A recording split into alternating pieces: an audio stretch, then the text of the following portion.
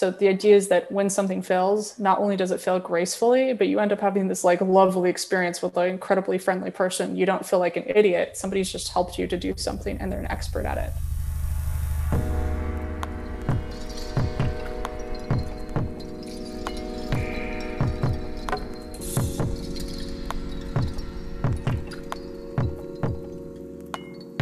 Hello everyone, my name is Stephen Parton and you are listening to the Feedback Loop on Singularity Radio, where we keep you up to date on the latest technological trends and how they're impacting the transformation of consciousness and culture.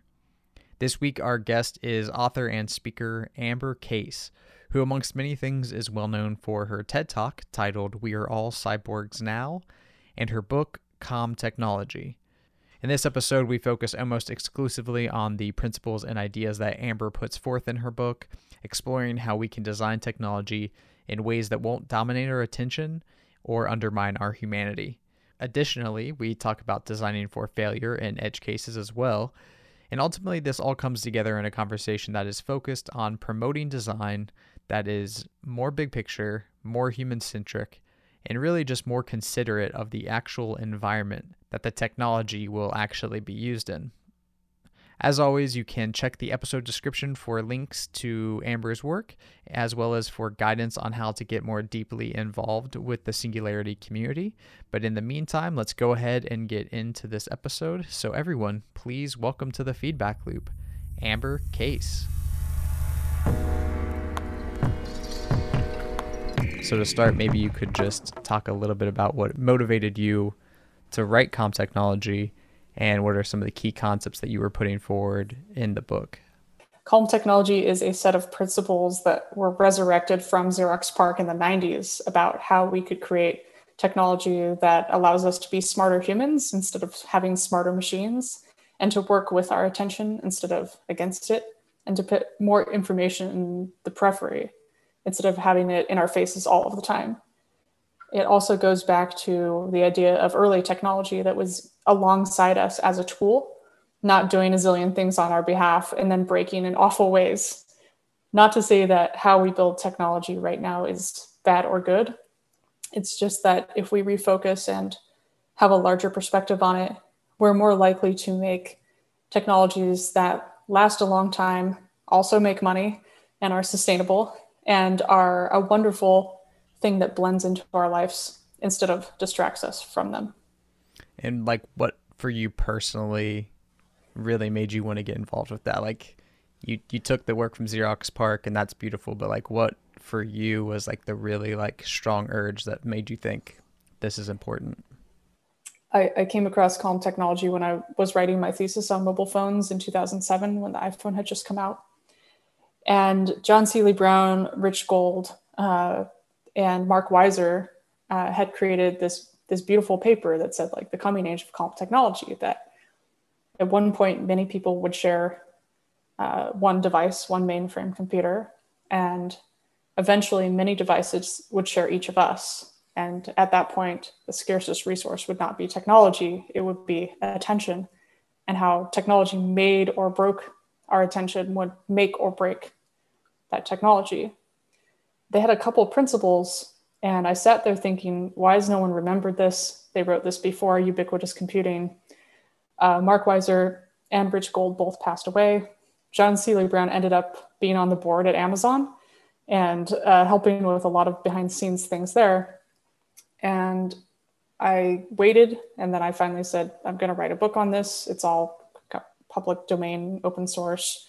I don't want to ever copyright it. This is free information for everyone. But I think it's really crucial that it exists. And so I expanded the principles out to 8 principles. And now lots of people from Google's wellness guidelines to Microsoft's Windows 11 to a couple secret, very large projects that I'm working on across like probably 20 or 30 different industries at this point. Wow. Have integrated Calm Tech principles into their companies.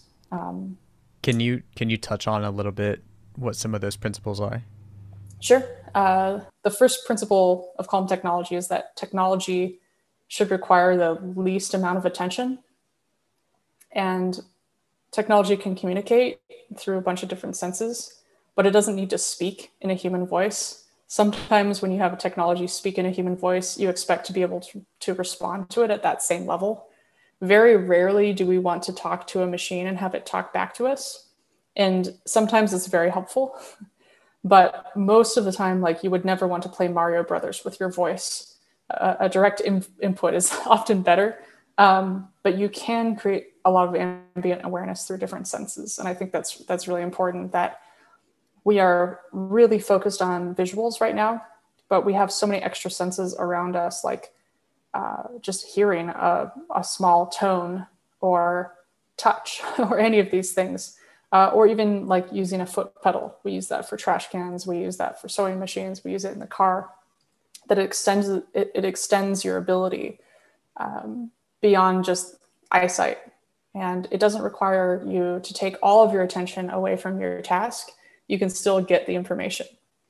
So one of the things that was designed by my old co-founder is he took a Hue light bulb and had a cron job run and just grab a weather report, and it would just change the color of the light to what the weather report would be for that day. So we see a lot of these like commercials where it's like some lonely white guy in his very expensive apartment in San Francisco, somehow without any noise pollution because it's up off the ground. And the first thing that happens in the morning is like the female disembodied voice tells him about his day. And people have known that have had that in the morning. It's like the first thing, you don't, like, people might grab their phone in the morning, but they're reading it quietly. The whole point is, by the time you walk and you get into your kitchen and you don't have to look at the weather report, you can feel the color of the light and understand what it's going to be for the day. And if you wanted to, you could look in a higher level of detail on the wall. This kind of level of detail approach is ambient awareness, this kind of information synesthesia that Ishan Shapiro kind of talks about, is that you don't have to have all of the information to be able to decide whether you want more or not, but it should be the individual's choice as to whether they want more information. Just with a little bit, you can feel something, and transforming that information from one sense to another, like whether a sink tap is hot or cold, can be shown with an LED color. So you turn on your shower and you know what color purple you want the shower to be, or in the sink, you can tell if it's too hot to touch. We see this in a lot of blue collar trades, like plumbing, like they'll coat the pipes a different color based on whether it's hot or cold. A lot of these learnings can be put into different industries, but we don't necessarily do that. So like, that first principle kind of contains a lot of information in it that that kind of informs the second principle, that technology can give you information, but create calm at the same time, that we should recognize that a person's primary task shouldn't be computing, but being human, unless you choose to have like a technology-based life. You can nerd out all you want, but for some people that like maybe just want to garden, you can still make your garden very technological. But you shouldn't have to maintain those systems unnecessarily. And this kind of thing I grew up with because we lived in Denver, Colorado. My mom had a baby grand piano that I used to sit under and listen to the low frequencies. But the dry air made it so that you actually had to water the piano. You had to like give it water and it would humidify itself so it wouldn't like warp. And when you needed to water the piano, this kind of amber, orange, yellow light would turn on the piano. It wasn't a bright blue light, and it definitely didn't say, please water the piano, at 3:00 in the morning. And it was interesting because here we have this elegant Steinway & Sons baby grand piano from my grandmother, like the only like important heirloom that we've ever gotten that's shoved increasingly into a smaller and smaller space. And how do you make that elegant? How do you have a technology that matches the elegance of the piano? You don't want a giant interface on your piano. You definitely don't want to connect your piano via Bluetooth, cancel hanging out with like the music in your house, and then have it text message you that the piano needs to be watered because you're going to be annoyed. So having that really tiny light turn on when the piano needed to be watered was kind of a revelation for me. It was also my childhood chore to water the piano. So whenever this light would go on, I would, take out the watering can and water this piano. And also, my dad kind of set this thing up as well, where he noticed that I would argue with him about my bedtime, which was at 8 p.m. And instead, he took an X10 controller, plugged it into the wall, and set a timer to have this kind of amber color light turn on at around 8 p.m. And I couldn't argue with the light, nor could I move it or unplug it because it was behind a very heavy bookshelf. But this small indicator was not something that you needed to know about. A guest could come into the house and be like, oh, what a cute light that just turned on. So it was kind of like known to us, but considered decorative to the outside world. And I think that like layered system of meaning is quite cute. Like you see this in Japanese gardens as well. There's like little paths that have little stones in the way that are basically like, don't go on this path. It's so simple. It's so nuanced that I think we can learn a lot, especially from Japanese design, and that nuance about how we build things is super crucial. Whereas when we look from the American perspective, things are often very overt and short-term and need to be maintained a lot. But how do we make things that are long-lasting and elegant and beautiful that function as part of our homes and our lives? So this is something I think about constantly, especially when trying to create these principles. I'm thinking right now, first of all, that if you ever write an autobiography, it has to be called Watering My Piano. I think I want to start with that.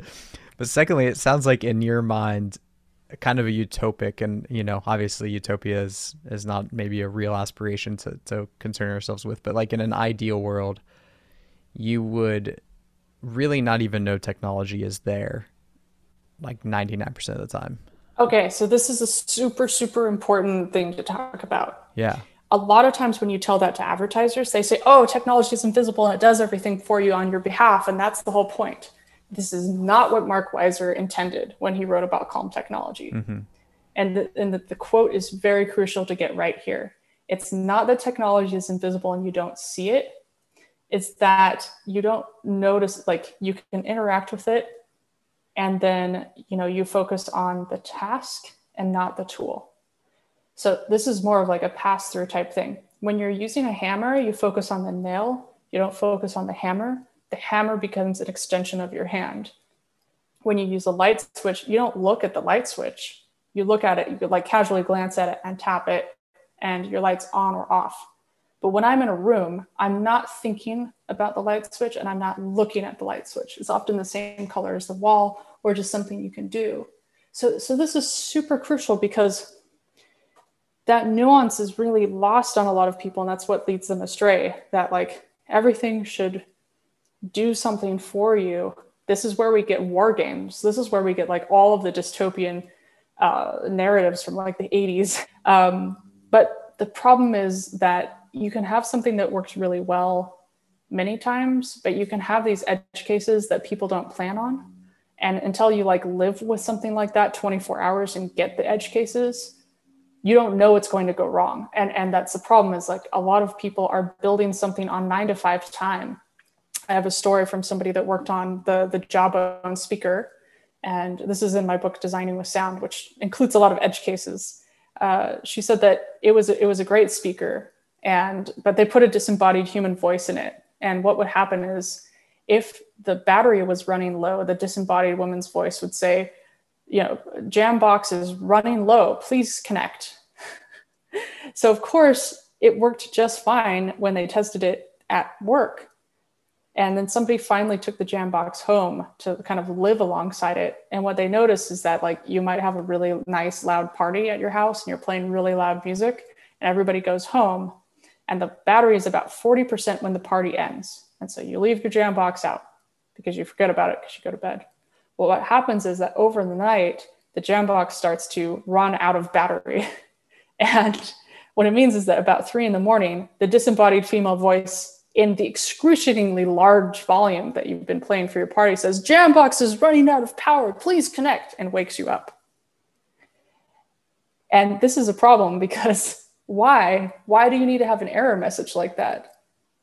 You could just have a little light that turns on that's red. Just a tiny little light will tell you more than an entire disembodied voice that you have to translate into a bunch of different languages in order to like ship it around the world. Yeah. Why is that necessary?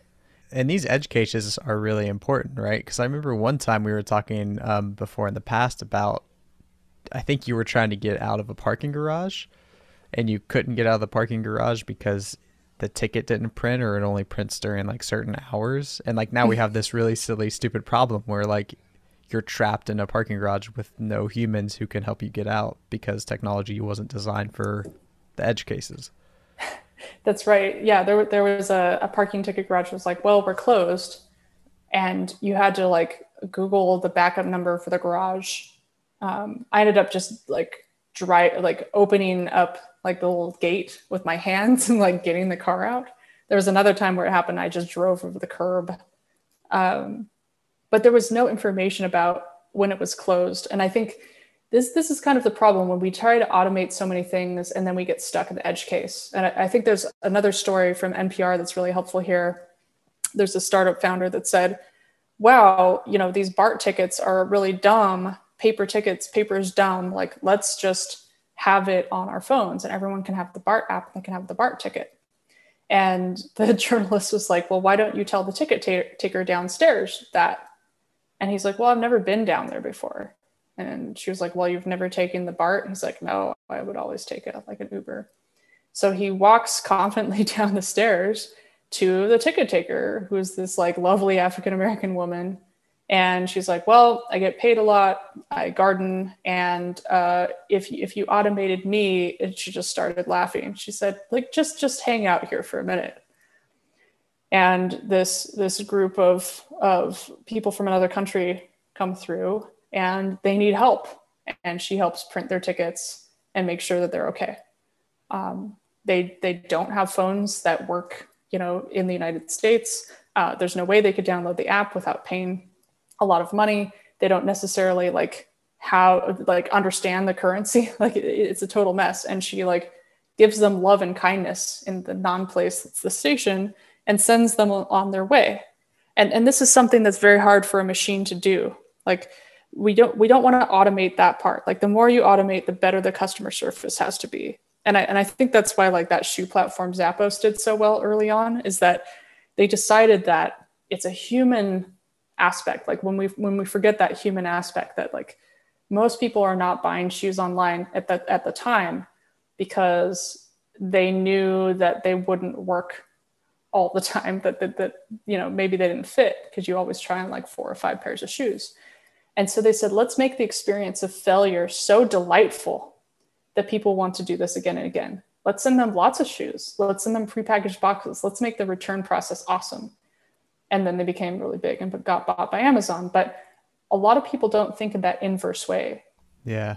If we can bring it back to the woman at the BART for a second, I'm wondering, how do you feel about how we reconcile taking people away from jobs that they may not want? There's a lot of arguments that fast food workers and people who work on dump trucks and stuff like that, like these aren't ideal jobs that they want. And if we could automate that, that would be good. But then you're talking about this woman at the BART who loves her job, and like about the edge cases that happen when we do automate these jobs.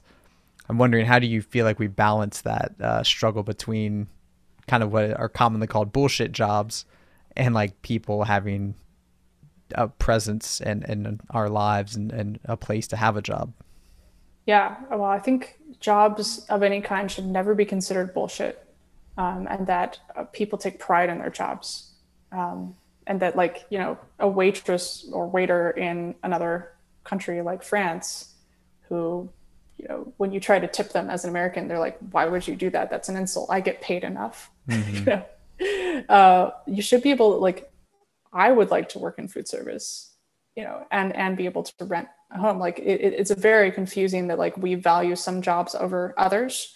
And I think that was the point that they were trying to make in the NPR report, that this woman's job at the subway station, I think she got paid $95,000 a year.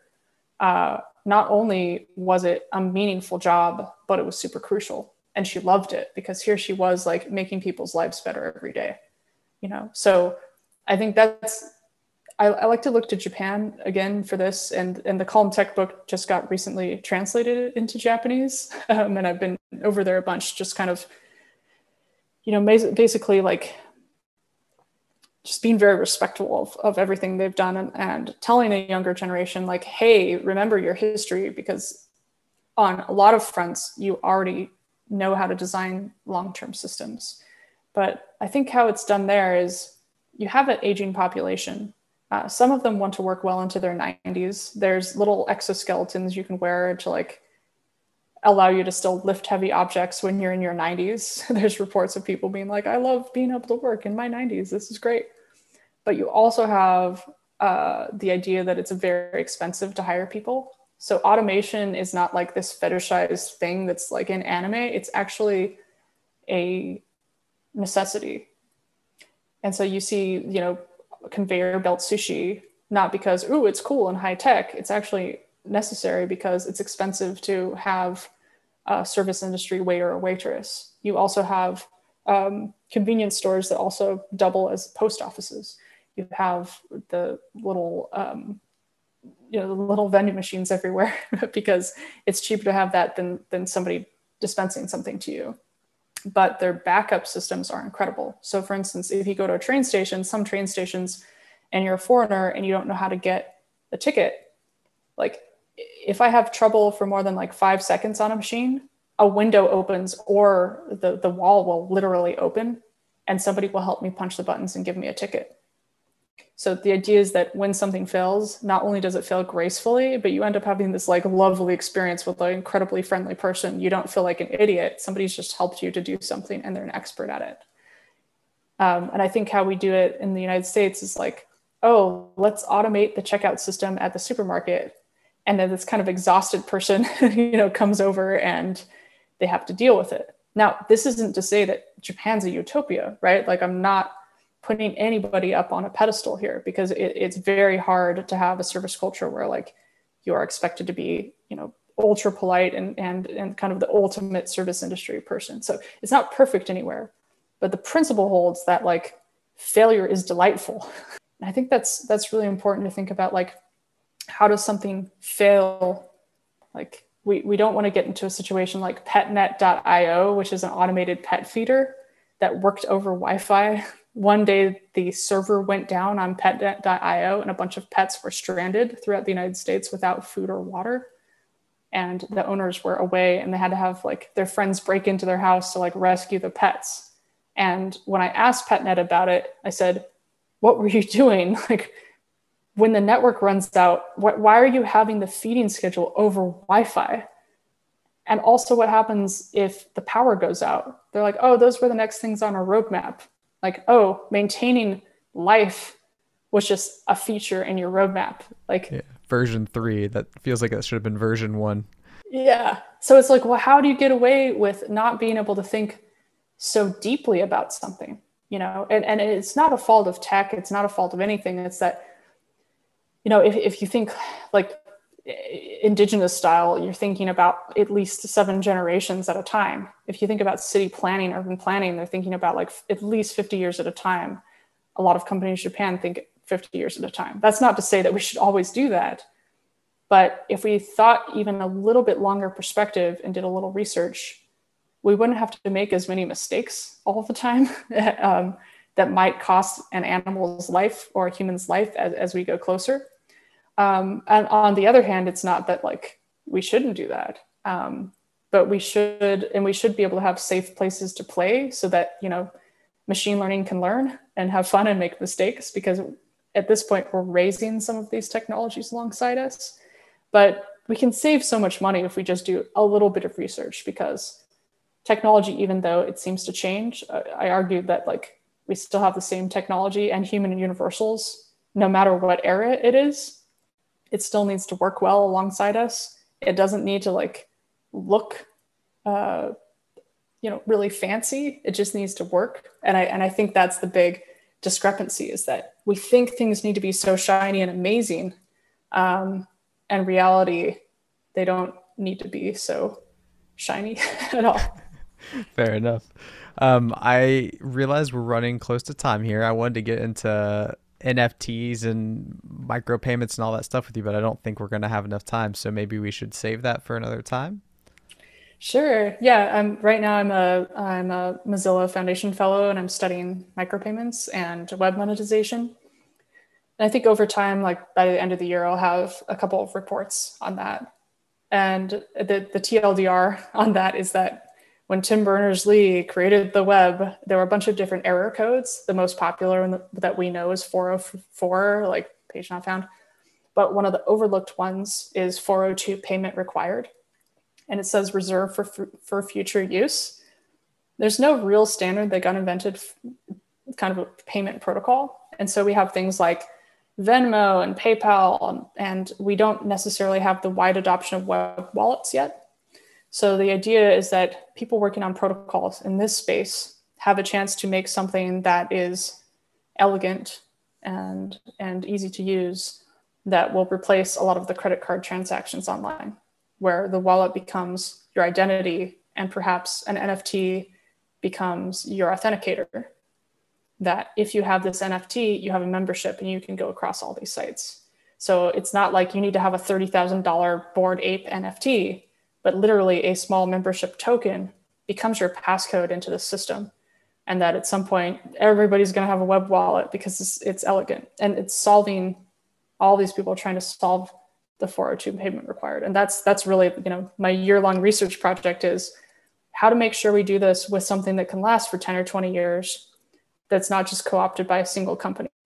It shouldn't be that way, because anytime you co-opt it, it's like, well, wait a second, if we had done that with like voice compression technologies or like the microphone, which came out of Bell Labs with James West, we wouldn't have had widespread adoption. So we need to, like, I guess, tamper our competitive nature and be like, hey, let's just get this settled. You can skin it any way you want and you can take whatever you want out of it, but like, let's just get this done because it's kind of a mess. The web is a mess without it, and credit card transaction fees are kind of excruciating and it's very slow.